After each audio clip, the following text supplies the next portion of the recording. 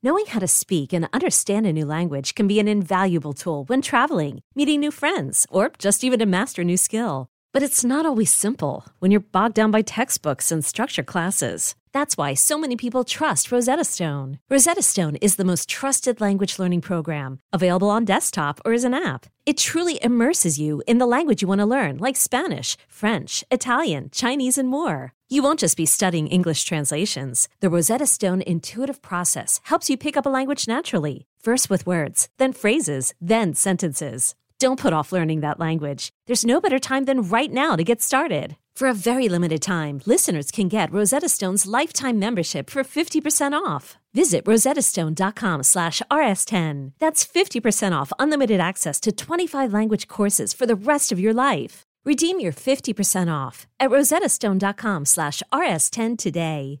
Get the champagne ready. The NBA Finals are here. Welcome to the NBA Finals. Let's raise our glasses and our rings to the two phenomenal teams left standing. My goodness! Here's to high-stakes action, to thrilling moments we can't miss. He ties the game at the buzzer! And to crowning our next champion. Here's a toast to the NBA Finals. The 2024 NBA Finals, presented by YouTube TV, continue on ABC.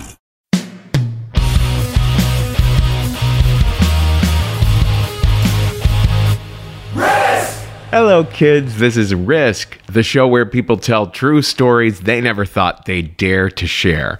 I'm Kevin Allison, and every Thursday we release these special episodes where we look back at Risk content from our earlier years. Now, for a long time now, the first 2 years' worth of Risk episodes, the ones from October of 2009 through October of 2011, have been behind a paywall. But that's been a little confusing for a lot of Risk fans who are always telling us they didn't even know those first 2 years worth of episodes existed.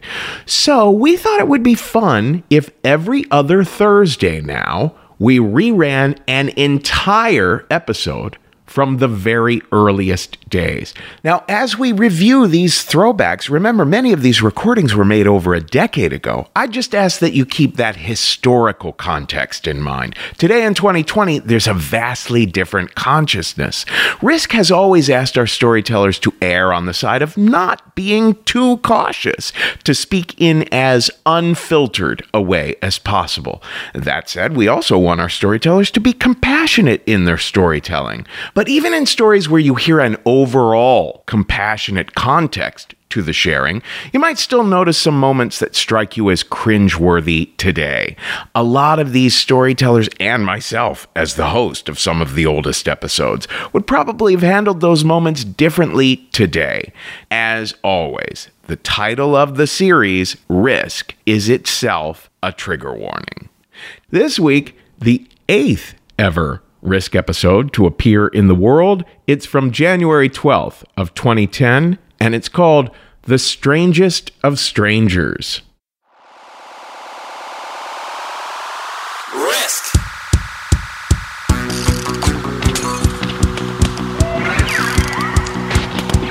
Risk.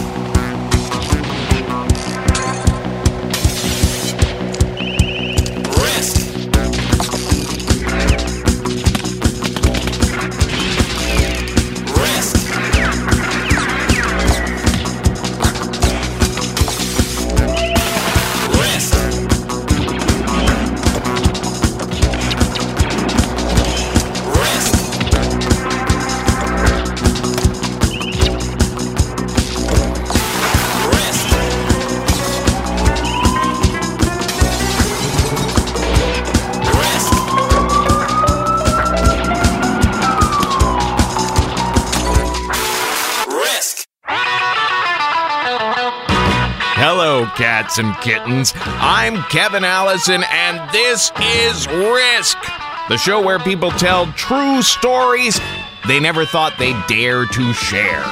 You just heard the Alan Cohen Experience, and right now you're hearing Impala. Today we have another one of those special episodes where all the stories come from one particularly fun night at the Risk Live show in New York. The Strangest of Strangers are our focus. You'll be hearing tales of close encounters with persons unknown. If you've already been following our show, Ophira Eisenberg is no stranger. At the live show, she talked about a time an editor at Marie Claire magazine asked her to pitch them a story. And for one electrifying moment, she became Mistress O. She asked me if I had any sex stunt pitches. Now, I didn't really know what a sex stunt pitch was. I was like, is that, after you finish intercourse, you stick your landing? Like, I didn't know what it meant. But she gave me some examples of ones they had run. They had run a story about a girl who used to make a dildo of her boyfriend's penis kit. A woman who entered an orgasm contest and won. And a woman who wore a remote control vibrator in her underwear for a day. So she said, think about it and call me back in an hour. I had no ideas. I really wanted, of course, to write an article for a big glossy magazine, but I also wanted to do one thing in my life that I could actually send to my mother. But quickly I realized that wasn't going to happen, and I came up with an idea.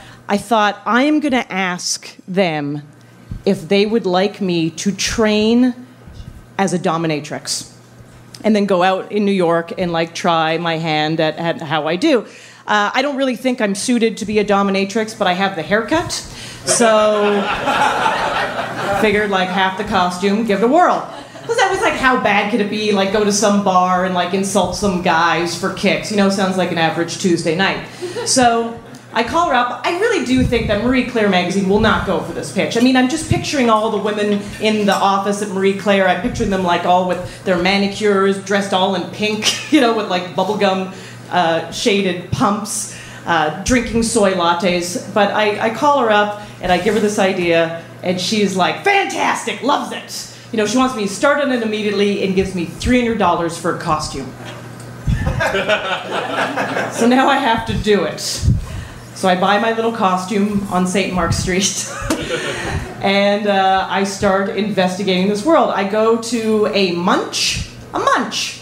Sounds like something vaguely lesbianic, but a munch is where you meet a bunch of S&M enthusiasts at a non-S&M place like a diner.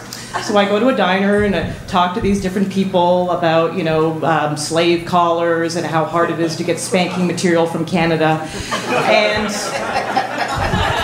I'm slowly feeling more and more normal. I don't get it. Not that there's anything wrong with these people, but for them, doing and being involved in S&M is finally scratching, a really, really upsetting itch. For me, it just sounds like role-playing and theatrics. Frankly, I'm finding it exhausting, just thinking about it. Then I go to a workshop where we learn about ropes, and we learn about different hangman structures and how to spank. Who knew there was a technique? But there is. And I leave that also going, I don't want to do this, but I have to do it. The article that I have to send in is due on Monday, and it's Saturday night, and I know I have to go to an S&M club and try out my skills. But I don't want to go. I am so afraid. I booked a stand-up show earlier that night at Don't Tell Mama. Appropriate. And I stuffed my costume in a knapsack, thinking that I'd do my gig and then change into it at a Starbucks or something and then head off to the dungeon. But I finished the gig, and my friends are going around the corner to this gay bar for a drink, and I think, that's what I need. I need a couple drinks, just get loosened up and to get some courage. So I go to the bar, I order double Grey Goose on the rocks, because I'm a journalist, I don't want to smell like alcohol. And then I order another, and then I order another, and then I tell some people at the bar that I'm getting ready to go to an S&M club, and I have my costume in my knapsack, and of course they demand for me to put it on, which I do because I'm drunk and I think that'd be hilarious. So I throw it on, and we're dancing in the bar, and people are taking photos of me with their cell phone, having the time of their life, but it's 11:45, and I'm thinking, oh my God, I have to hit this S&M club. So I grab my friend David, who's there, by his tie, and I go, listen, you're coming with me to the sex club. And he goes, okay. So we pile into a cab and we speed down to 7th Avenue. Now, this S&M club, it's called Paddles, is on Some people know it perfect. It's on 27th Street in between 6th and 7th, and you wouldn't see it. They don't have a neon sign that's like, Paddles, S&M Club. It's just a door painted black on the far end of a parking lot, totally unmarked, and then once you go through it, you head down 4 flights of stairs. I can barely negotiate the stairs in my heels. I am so drunk. And I am so scared, but I'm getting a contact high off David's excitement because he cannot believe we are doing this. And we get in there, and there we are, like midnight on a Saturday night at New York's premier S&M Club. And the place is empty. There are like 7 people walking around bored in leashes. But we started, checking it out. There's all this equipment there that looks like, sort of refurbished Nautilus equipment. And straps and hangers and nets on the wall. And I see the bar, and I go, that's what I need, another drink. And I head to the bar. It's called the Whips and Licks Cafe. Adorable. And I go to order a drink, and I find out something terrifying. They don't serve alcohol. They just serve coffee, water, and soda. Because some people can't imagine the idea of putting anything in your body that would lessen the pain.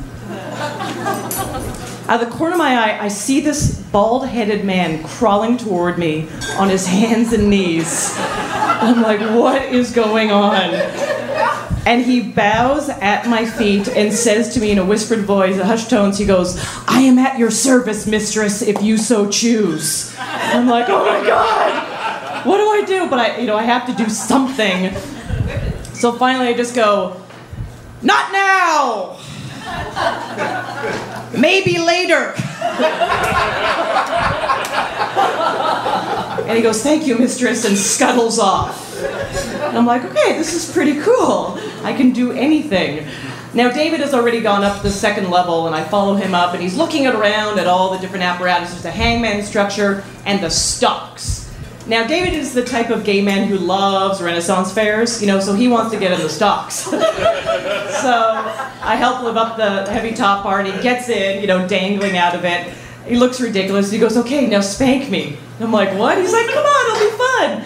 So I just start tapping him kind of lightly on his jeans, try to talk the talk. I'm like, you're very bad, you're bad. But out of nowhere, a crowd appears to watch us. So I'm like, David, get into character. We're going to do a little show here. And he's like, all right. So I started hitting him a little harder. I'm like, yeah, you're very bad. You should need to learn to take your punishment with a smile. Yeah. Are you okay? He's like, yeah. But I feel a hand on my shoulder. I turn around, and this guy introduces himself. His name is Bill. He's the owner of the club. He realizes I'm new, and he would like to help me out. And he has a bag of stuff that he wants me to, use. So he hands me a ruler. Now, a ruler adds a whole new dimension to the experience, right? Like now, I'm an evil headmistress, right? And David is a bad speller, So I'm whacking away on David, and Bill stands by, and he's giving me pointers. He's like, okay, now aim for the more fleshy part of the bum. Very good. Now paddle between the legs. Now alternate between hitting the fleshy part and paddling between the legs. And then he goes, oh my God, you're a natural. And I'm so excited that I might be Bill's star pupil that I don't realize that I am beating the shit out of David's. Until I hear this little voice go, soy chai latte.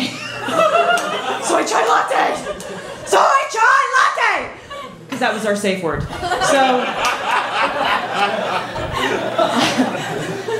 I pull him out of the stocks, and he seems really happy. And now all these strangers want to be punished by me.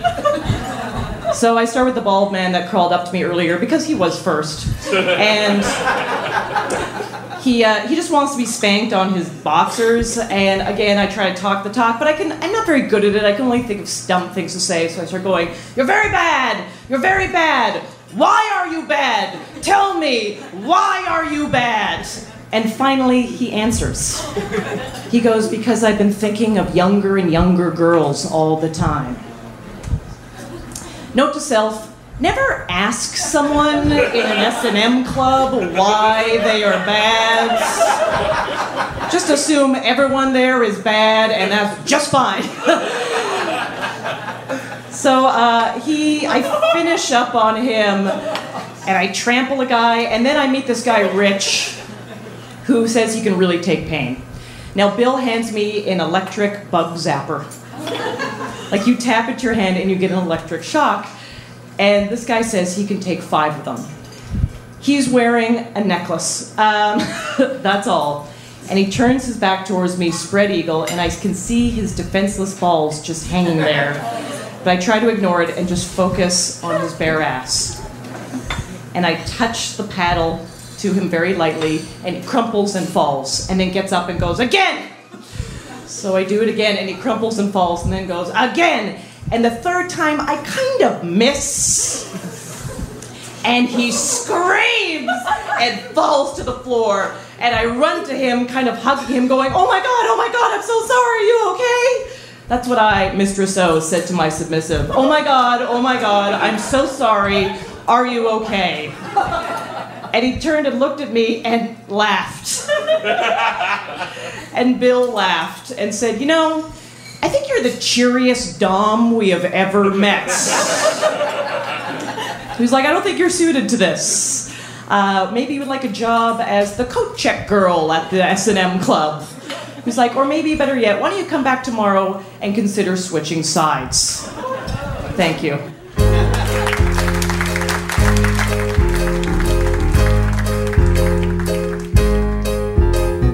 Now is the time for us to reminisce about the last time you fought and over your very first kiss. Whether you went down in shame or you went up in bliss, you gotta say it loud, you just can't miss. Tell it to the crowd and go and take that risk. Go and take that risk. Go and take that risk. Go and take that risk. You gotta take that risk. You gotta take that risk. You gotta. We call that little tune Welcome Back, Zappa. Look up Jesse Krakow on MySpace. That's Krakow. Now, Keith Powell is on 30 Rock every week, playing the role of Toofer. He is the sweetest gentleman you will ever meet, and he's about to spin a little yarn for us called I Thought You Were My Friend. When I was 22, 23 years old, I used to run a theater company. I was an artistic director in Wilmington, Delaware. And, it was really kind of cool as a young kid. Like, I had, Lynn Redgrave come and do a play for me, and Jasmine Guy and Keith David. And I had all these really cool people come, and I had no idea what the hell I was doing.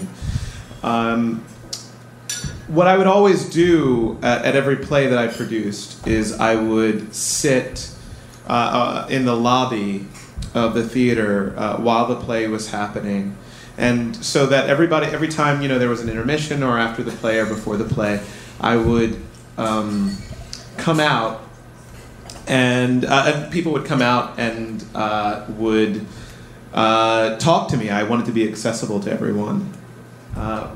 One particular play, one particular time, I ran into some guy who very much wanted to see me after the show, and tears were running down his eyes, and he was so moved by the production, and he said to me, I see God in this play. This is so amazing. I see God. And I was like, okay, thanks. And we started talking, and he had told me that he was a minister, and that he wanted to talk about the play at his next week's sermon. And he wanted to get all of the people in his church to come and see the play. And I started going, well, I see God in the play too. I totally, I'd see God in like the Real Housewives of Orange County if it got me a group sale. And so he said, well, you've got to come to see see me talk about how God is so great in your play at the sermon this weekend. And let me explain this guy to you. What should I call him? I'll call him Scruffy, because he was he always had a 5 o'clock shadow. He was about 300 pounds, and he had that thing that how do I explain? How do I say it? He had a male version of a vagina. So it was like an extra thing down there. And he had this wild, crazy hair, thick glasses. He was about 5'8", and he spoke with this very thick Southern accent. And but he was a really cool guy. He was really nice, and he was a very sweet-natured person, and he saw God in my play. So I went to the church, and it was a really nice church, and he gave the sermon, and he did talk about how everybody should come and see this play that I've produced, and a whole bunch of people signed up. I got a great big group sale, and after that, he came to me and he said, I would really love to have a drink with you, because you seem like such a fascinating person. And I said, sure, why not? Let's go and have a drink with a Baptist minister. So I went and had a drink with him, and the first time we hung out, we talked about God and plays and sports, which wasn't very good for me, because I didn't know much about sports. Because I was raised in a house with 4 women, and I never really learned anything about sports. But he seemed to know a lot about sports, and so I was like, sure, whatever you say. And then the second time we hung out, we talked about politics, and I remember very specifically I asked him what his position was on gay marriage, and I was explaining, I was going on and on about what my politics were about, marriage and homosexuality, and how churches should be open and free, and God is about love, and you should, the churches should be about that as well. And he really agreed with me. By this point in the story, I think I should start explaining how very affectionate I am. I talk to people, obviously with my hands, as I've been doing, and I grab on people's shoulders. I put my arm around people, and I kiss people on the cheek. I kiss people on the cheek when I leave them. I would consider myself a very affectionate person. By the third time that we hung out is when it got weird. So let me explain. The third time that we went out, we went to go and see a play. It was a touring production of, it was a play with James Earl Jones in it, and James Earl Jones was spitting on me because I was sitting in the front row. That's all I remember about it. And, I didn't wash I did wash my face immediately because I'm a germaphobe, but I told everybody I didn't wash my face. So we sat down afterwards, and we had like a mid-afternoon lunch because it was a matinee, and we sat down, and I saw that he was getting really frustrated, and kind of he was moving around in his seat a lot, and I saw that he had something to say to me, and I was like, "Are you okay? What's going on? What's wrong?" And he's like, "It's just I'd really like to take you home tonight, but we've been dating for 3 weeks,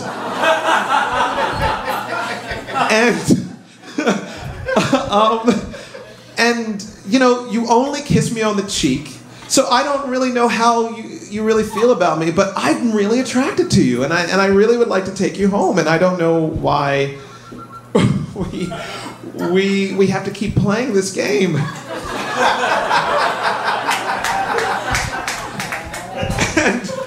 So then I started thinking back.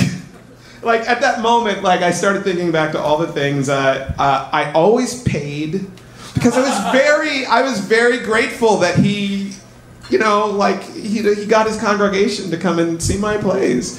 So I always paid. I always kissed him on the cheek goodbye. I always put up my arm around him when we walked.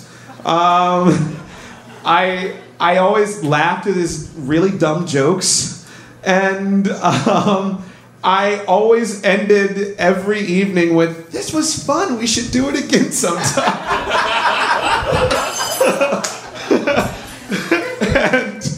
and then I realized, I'm like, holy shit, I'm a tease.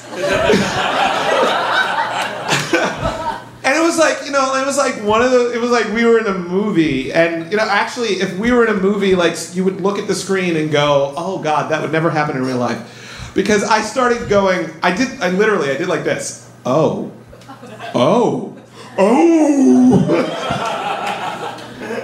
So loud that the entire restaurant heard us.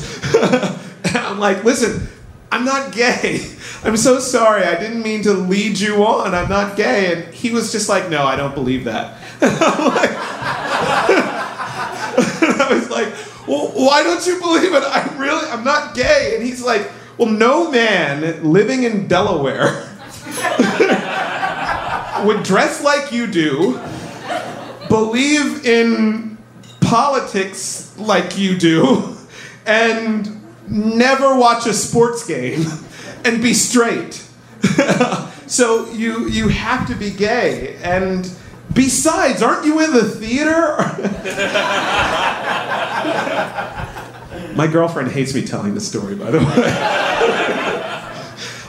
So needless to say, the third date ended very strangely. But I should have really, honestly, I should have expected this, because the play that he met me at, the play that I produced, was an all-male version of The Women. So perhaps my choice in plays might say something about me. But I consequently have learned to always begin a bromance with, listen, I am straight, no matter what I may do from here on out. And I consequently started learning a lot about baseball. So, go Phils. Thank you very much.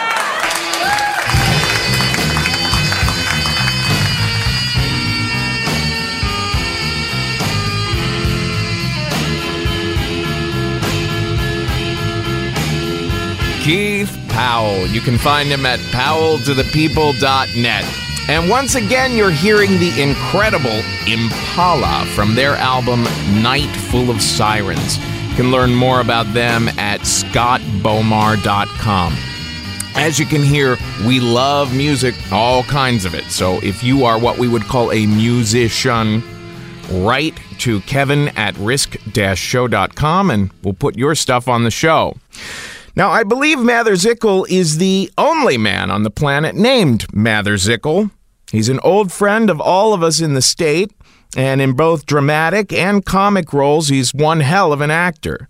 He was in Rachel Getting Married and I Love You, Man, and we call his story I Love You, Man. It's a story that took place during my freshman year at NYU when I was living, actually only a couple of blocks from here. Few blocks away, 3rd Avenue North Dorm, which is on 3rd Avenue and 11th Street, and it's right across from the Lowe's Theater, which in 1988 was still a crack house, actually. No kidding. Neighborhoods changed. So, I was very excited to come to NYU. I didn't want to be anywhere else in the world. I wanted to be in New York. I was very excited to be studying theater with other people who shared this passion and interest, and yet somehow I still felt lonely and isolated, as I'm sure a lot of new students must have felt at NYU or any college, like when they first arrive. And it was very disappointing to me because I thought like this should feel like home. This should feel like home, and why do I still have these feelings? And I actually grew up very close to the city in Westchester. And, I felt like I was familiar with the city, and why did it feel, why was I still, feeling these, this sense of, this lack of confidence maybe, this isolation from other people. And I took myself very seriously. I was shy. It was hard for me to meet people. And I like to drink. I like to drink a lot more than I do now. And there were several incidents in college where I would drink to blackout status, which I don't know if you know blackout, but it means functioning somewhat ambulatory, but completely unaware of your actions, and certainly leaves you with no memory the next day of what might have happened. So I would, there were a few incidents where I would wake up the next day with bruises, eyeglasses crumpled up into a little ball. I would have friends tell me how they had prevented me from entering the subway system through a loose grate in the sidewalk, or how I had violently attacked a bunch of Christmas trees outside of a deli for no reason. Couldn't remember any of it, none of it. On this particular night, I was going to a party. This was, fall of '88, freshman year, first semester. I went to a party on the Lower East Side that a friend of mine was throwing, and this was interesting because she had an apartment, and no one had an apartment freshman year. I mean, this seemed very, very adult. Everybody else was living in dorms and, eating cafeteria food. And I went to this party, and I brought a fifth of Jack Daniels. Because even though I was 18 years old, I looked 35 as a teenager, and no one ever carded me. I could always buy alcohol. And I remember going to this, up the twisty tenement staircase in, whatever building, down on the Lower East Side, and thinking like it just looked so old and cramped and small. I'm like, I wasn't used to this. I thought I knew New York, but this was new, and like, was I going to wind up in a place like this? And of course the answer is yes, and it's still true to this day. I don't remember much about the party. I got drinking pretty fast. I remember feeling warm and and chatty, and the level in the bottle just kept going down and down and down, and eventually it was empty. And I'm pretty certain that no one else had had a sip of it. I think I'd been slugging the whole bottle myself. And I took this as a cue to, wrap things up and go home. And, and quit while I was ahead, because I'd had a nice time. I was feeling kind of lit, it was warm and, feeling good. And I felt good about the party. Things had gone well. Nothing happened. I don't know who I talked to or what it was, but it was fine. It's like, all right, let's get out of here. So, and I remember going down this, the vertiginous stairs, down, out of the building and then out into the cold November night. It was around the holidays, I think. I think it was a holiday party. This was all about probably within 10 or 15 blocks of the dorm. It wasn't very far. And I think it was probably on Houston. Or, but honestly, it could have happened right outside this theater. It could have been right out in Lafayette. I really don't know. But, a homeless guy was, sitting against the building, and he asked me for some change. And I, immediately started digging into my pockets. I mean, I had high on this cocktail of 15 parts Jack Daniels and 1 part milk of human kindness, and I was just, yes, of course, my good man, it would be my illimitable pleasure to give you a dime, and this is kind of where the lights go out.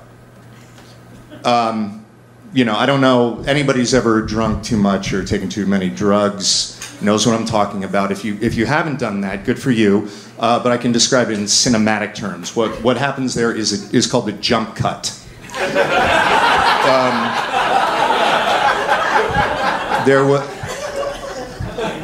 Next thing I remember, I was sitting in Ray's Pizza on 3rd Avenue, still in the neighborhood, good thing, you know. And I'm sitting in the back at a table and I'm having pizza, and this man is sitting right across the table from me. And I was, I think, pretty much in the middle of telling him my life story. I was getting, you know, some heavy shit off my chest. And I'm fairly certain that I was openly weeping. I really think I was just like, tears are just pouring down. And I think, I don't remember what we were talking about, but I think the crux of the conversation had to do with, you know, my childhood, you know, and feeling sort of alone and, you know, sense of ennui growing up in Westchester County and, you know, and like, and, you know, and then getting sent away to a boarding school in Connecticut before I was really ready to leave home, and I was lonely, and it was like more than 3 hours away from my friends and my family, and I was surrounded by people who didn't get me necessarily. And then, you know, this is just followed by, you know, going to NYU, where, you know, here I am, I'm studying acting at a private university, and I don't even have, you know, I don't even have to pay my student loans, you know, and I probably wouldn't even be able to if I had to, and yet I'm still filled with this feeling of this lack of confidence, and, you know, and this sneaking suspicion that I might not actually be the unique, unusual individual that I suspected I might be. And you know what? And my dating life, what a fucking joke that is. You know, I mean, I don't have a dating life. You know, I was still desperately in love with this girl from high school who did not share my feelings and probably never would. And I mean, fuck love. Fuck it. I mean, fuck it. You gotta be tough in this life. And this guy knew what I meant. This guy knew what I meant. You know? I mean, like, you know, he was sitting there and he was so calm and, you know, had this serene sort of like knowing presence. And I'm almost certain that this guy had seen tougher times than me. I mean, this guy knew, I mean, what, you know, with the whole not having a home thing. And, you know, I mean, he knew what I meant. And I trusted him. He seemed wise and resilient. And I thought kind. And before I had a chance to really ponder any of these questions, we have another jump cut. We have a jump cut, except not to another scene. We have a jump cut right to the end of the movie. Like past the credits, past the, past the funny outtakes at the end, you know, past the MPA rating symbol. I mean, the curtain was down, the lights were up, this was over. I woke up the next day. I was, still in my clothes from the night before, obviously very hungover. And I shared a suite with 5 other guys. You know, it was like a common room and 3 bedrooms. And I walked out, and they looked at me, like I had just returned from an alien abduction. I mean, like, they looked at me, you know, it was as if I was going to start speaking in tongues or burst into flames or something. I mean, they said, like, when I came home the night before, that I was acting so drunk they thought I was kidding. I thought I was doing a bad drunk act. Because I was literally slamming against walls and falling down. I almost drowned in the toilet. My roommate had socked me in the chest because at some point I had passed out and had stopped breathing. So he kind of like, to get the motor running again. And I walked, I was like, I went to find some breakfast. So I walked out and I was heading out of the dorm. I was walking out of the door of the dorm, and the security guard was like, "Hey man, where's your friend?"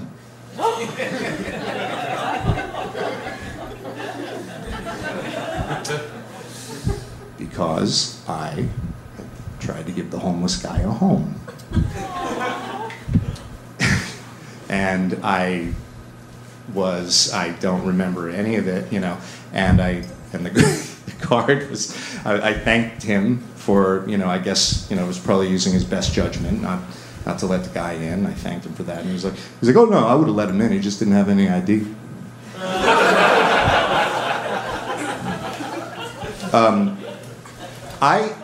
I look, I think back on this, and it was clear that I wanted to. Not only did I want to connect with someone, but it was very important for me to feel like a good person, and that I was doing good stuff. I was doing the right thing. I don't know what this man must have thought of me.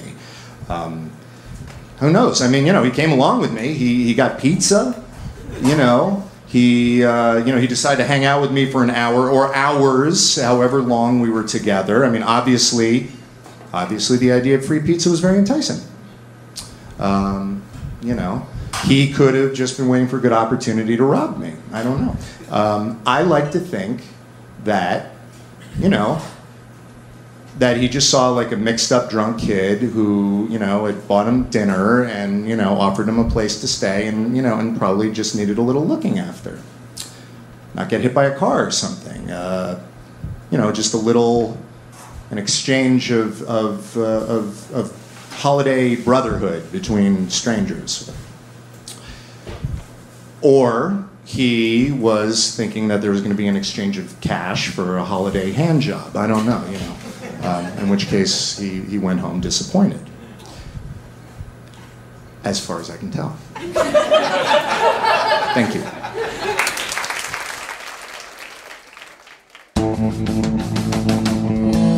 From the depths of the darkness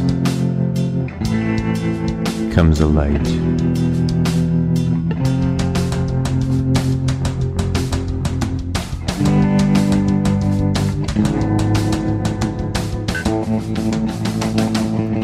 A light that does not appear without risk.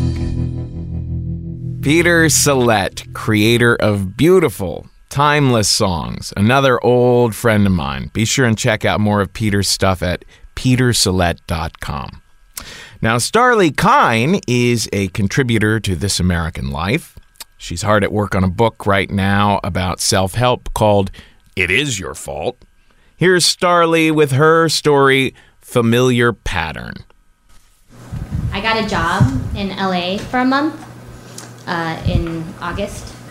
And first of all, speaking of strangers, like on the plane ride to LA, I was, I wasn't on Virgin, but on Virgin there's those movies, they play the cartoons and they're all appealing and stuff.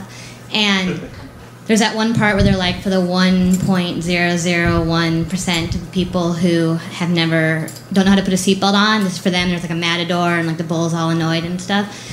I actually was sitting next to a woman who had never put a seatbelt on, for real. And it was like this totally amazing thing where she was like actually hitting the things back and forth and like looking at me, and she was like, and I don't know if she just kept, she was really small and she kept looking up and she wanted me to like show her, and I didn't think there was that many ways that you could get it wrong, but she like figured them all out, and I had to like guide her through it. And then I wasn't planning on using the internet because I thought it was like a reprieve and I could just read a book, but then I actually had to log on and pay for the internet so I could like write all my friends immediately and tell them that I had just seen this happen. And then I wrote to my friend Julie, who had once told me she had been in an airport in Poland and seen two guys installing a light bulb. And like she had been, so then I was like, we figured it out. It was like, I felt like we were like collecting these rare sightings. And then I got to LA and I did this weird job. And when I first got there, I had to get a rental car.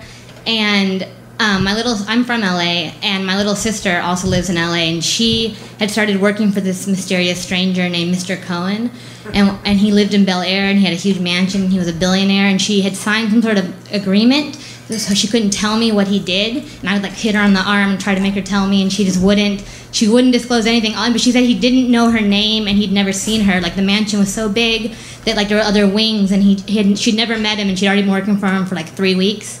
And then she had just called to tell me that he had finally said her name, and it was like this big deal.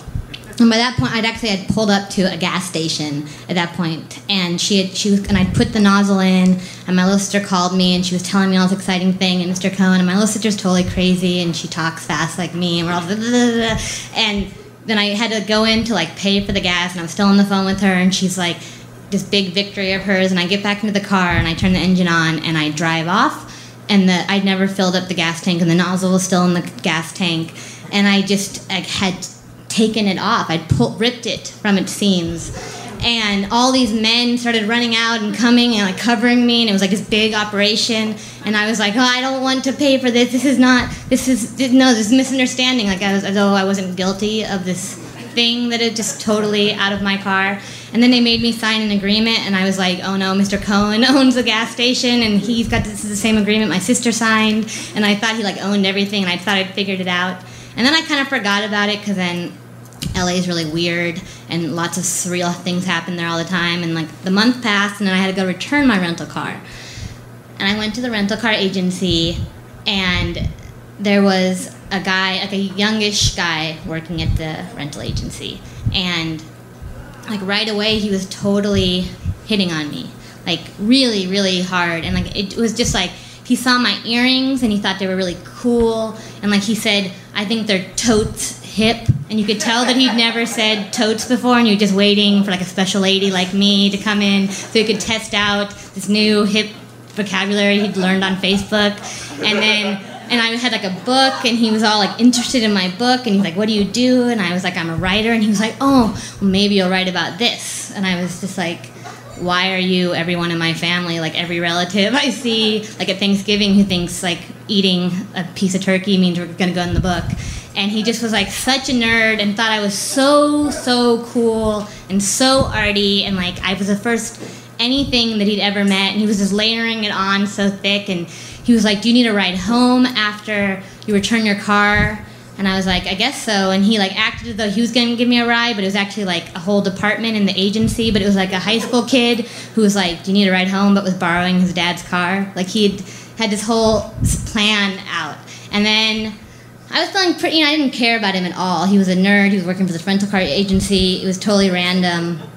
And then I like returned the car, and he's still flirting with me. And then he like looks at the computer screen, and he's like, did you get in an accident? And I was like, no, that's crazy. And he was like, well, it says something about a gas station on my screen.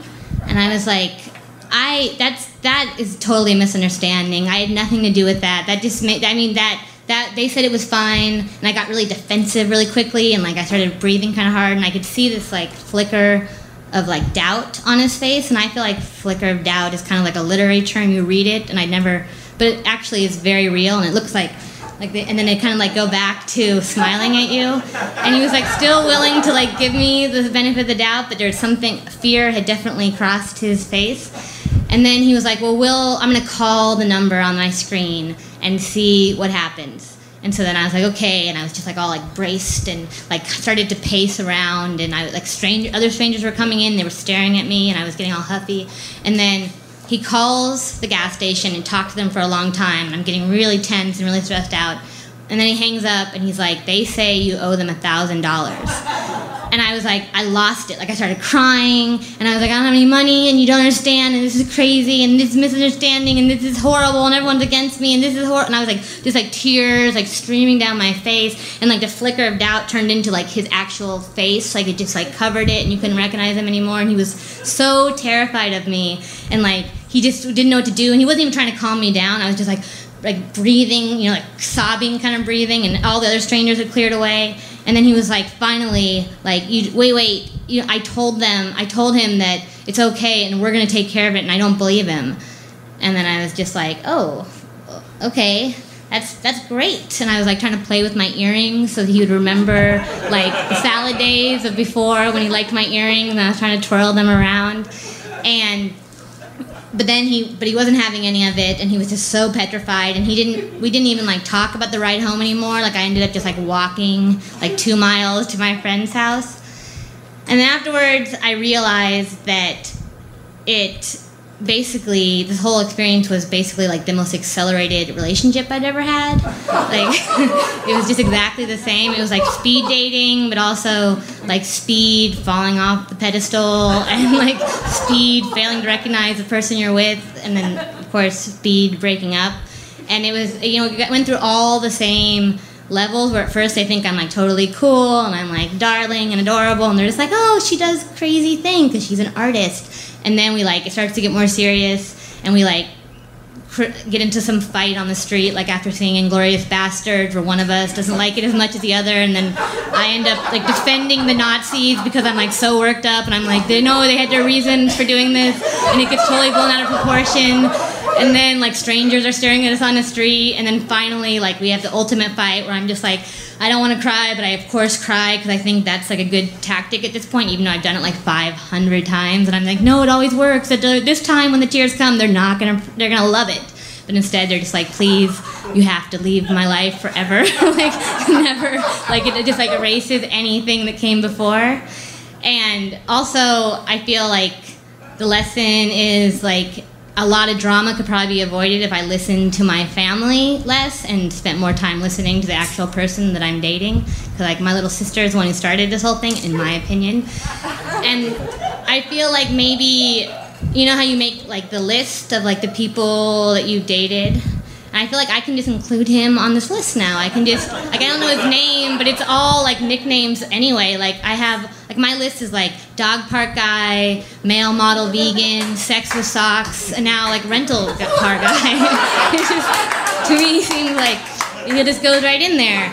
And also, I feel that this other thing that's happened is that, you know how I've just totally like lost all perspective on him, and I think he's awesome now, this rental car guy, and I totally let him get away. And he's so cool, and he's right about everything, because he did say that I was going to write about the experience, and I'm here right now writing about it, so I've lost the perfect man. Really cheap condoms is all I wear, and I take risks. Didn't want to go to work, so I called a bomb scare. I take risks. Well, I leave my cell phone on when I fly. I take risks, and I only drink whenever I drive. I take risks. That's Stuckey and Murray. They sing funny songs, and if you want to see what their butts look like, you can find those on the front cover of their album, Rock Bottom. Here's a man who's just a natural. Andy Borowitz is hilarious about 24 hours a day, probably cracking wise in his sleep even. He writes for The New Yorker, comments on pop culture on every TV network in existence, and how he does all that and maintains his comedy blog, BorowitzReport.com, we may never know. Here's Andy with a story we call The Trouble with Tootie. So we're talking about strange people we've met. Okay, I was walking into an elevator at the Beverly Wilshire Hotel in Beverly Hills, and I saw a guy walk into the elevator after me, and I looked up and I saw that the guy was O.J. Simpson. Now, when we think of O.J. Simpson, we all think of the same thing, right? Author. Great writer. I love his work.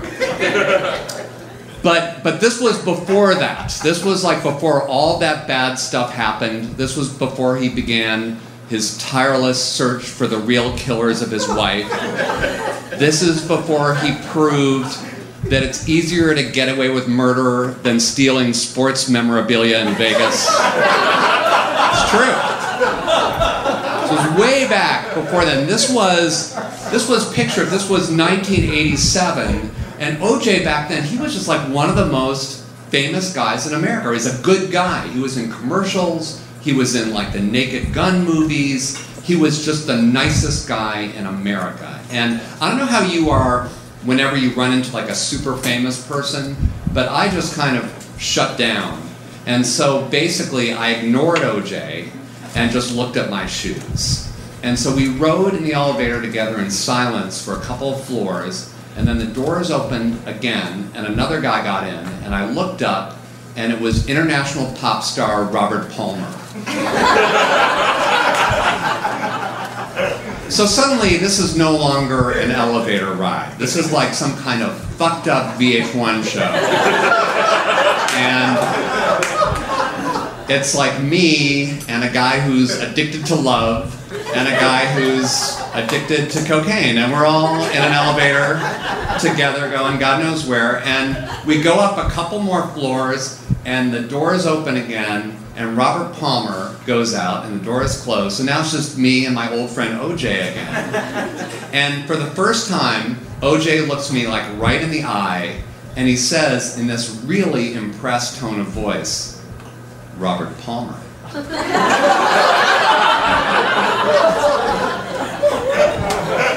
And my takeaway from this whole incident is like, O.J. Simpson, what a nice guy. I really just thought the nicest guy in the world. Now, my story tonight is not about O.J. Simpson. I'm just bringing this up because tonight's show is about strange people we've met. And so like O.J. Simpson is kind of like a benchmark because in the time I was in LA, which was most of the 80s, O.J. Simpson was not the strangest person I met. That would be a couple years earlier when I was working as a staff writer on the sitcom The Facts of Life. It's true. Yes, we have some Facts of Life fans. When I was single and I was dating a woman of a certain age, The Facts of Life was catnip. It was always something I would bring up at a date. It was a great thing, but it didn't feel that way at the time. It didn't at all. Let me tell you what my experience was like on that show. Now, first of all, I guess some of you have seen The Facts of Life. For those of you who have never seen it, congratulations, I want to say. How can I describe it? It was kind of a coming-of-age yarn, if you will, about 4 teenage girls at this exclusive prep school in Peekskill, New York. There was Blair, the sarcastic, beautiful one, and then Natalie, the sarcastic, chubby one, and then Joe, the sarcastic tomboy, and then Tootie, the sarcastic sister. So that was the 4 girls, and then watching over them was their mentor, Edna Garrett, also known as Mrs. Garrett, or when the girls were in full Fonzie mode, Mrs. G. So that was the show. Now here's a little piece of Facts of Life trivia. It was the worst television show ever produced. That's just a little bit of trivia. You can look it up. You can look it up. So you might ask, like, given how massively the show sucked and how much contempt I had for it, like, what was I doing writing on The Facts of Life? Well, the answer is I was just doing it for the money. I was the sarcastic whore on The Facts of Life. But you gotta, like, give me a break because I was, like, right out of college. I was, like, broke. I didn't even have a car. I was, like, taking the bus, which in LA is akin to eating out of a dumpster. So I remember my very first day on the job, and I had to go pitch a story, which is right into you're selling a story to the executive producers of The Facts of Life. Now these were 2 middle-aged women whose job it was to make sure that The Facts of Life did not lose its edge. And it was a very, very crucial year because the show was changing settings. It was moving away from the boarding school into a new setting, a gourmet cheese shop cleverly named Edna's Edibles. It was a move fraught with risk.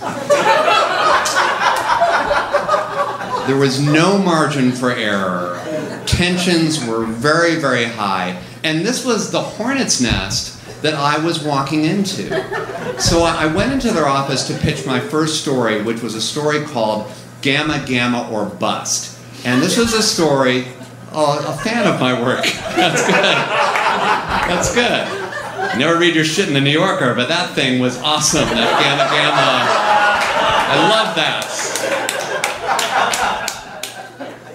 Well, anyway. So I pitched them this story, and it was all about Blair, the sarcastic, beautiful one, doing anything she could to get into the exclusive Gamma Gamma sorority. And the executive producers sort of took it in, they sat back and listened to it, and then finally one of the women spoke up, and she said, "Well, that's a really interesting story, Andy, but what's the fact?" And I was like, "Say what?" And she said, "Every Facts of Life show has a fact, a moral, a lesson, if you will, some deeper truth that the audience can take away from it. Now suddenly, like, the room started spinning.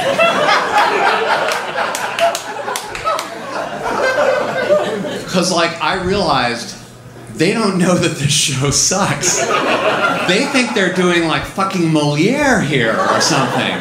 And, like, you know, I'm a comedian, like, I'm just a wise guy, so I don't think in terms of moral lessons. I just don't. So I'm just, like, racking my brain. I'm thinking, like, a stitch in time saves 9, or neither a borrower nor a lender be. I'm just trying to think of what the fucking fact could possibly be.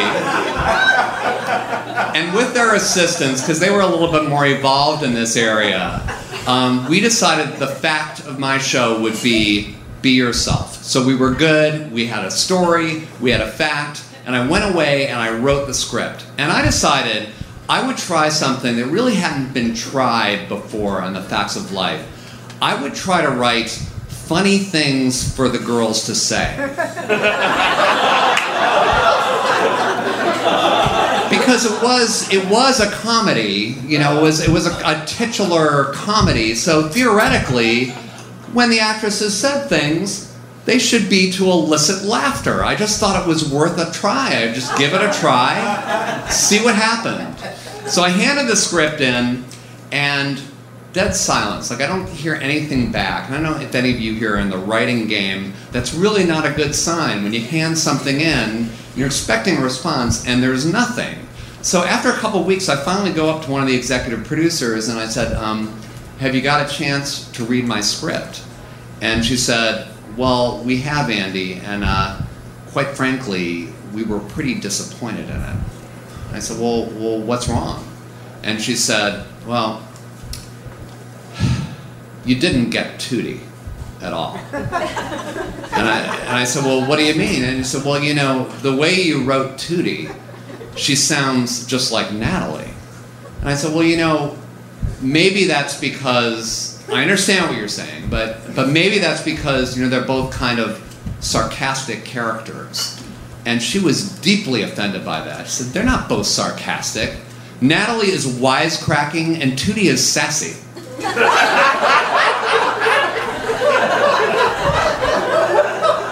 And she said, and you know, the way you wrote them, you can't tell them apart. And I was like, well, I think the audience can tell them apart because one's fat and one's black.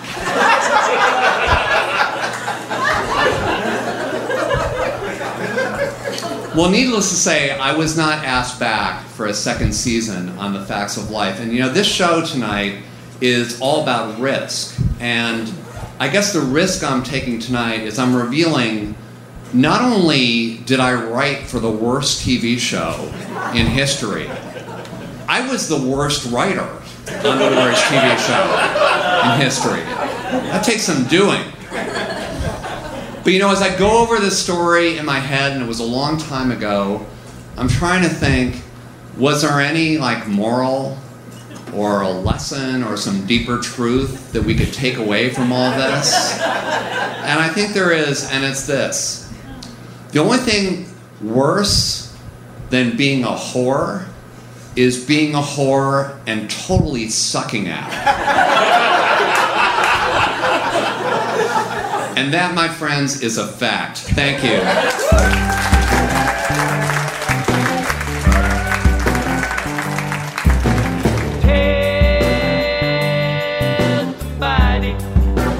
Take a risk. Tell somebody. Take a risk.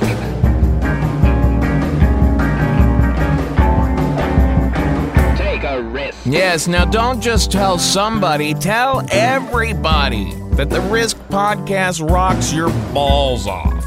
Word of mouth means everything. And tell us what you like, what you hope we do next, all that good stuff. Write to kevin@risk-show.com. Risk is created and hosted by me, Kevin Allison. Our producer is Michelle Walson. Our sound engineer is Nick Montalbano. Our episode editor is Mike Cades. Our story editors are Jeff Mersel and Andy Kroner. Our associate producers are Timothy Meehan, Emily Altman, and Madison Perry. More podcast episodes every other Tuesday. And remember what the Swahilis say about risk. On the day of monkey death, all trees become slippery.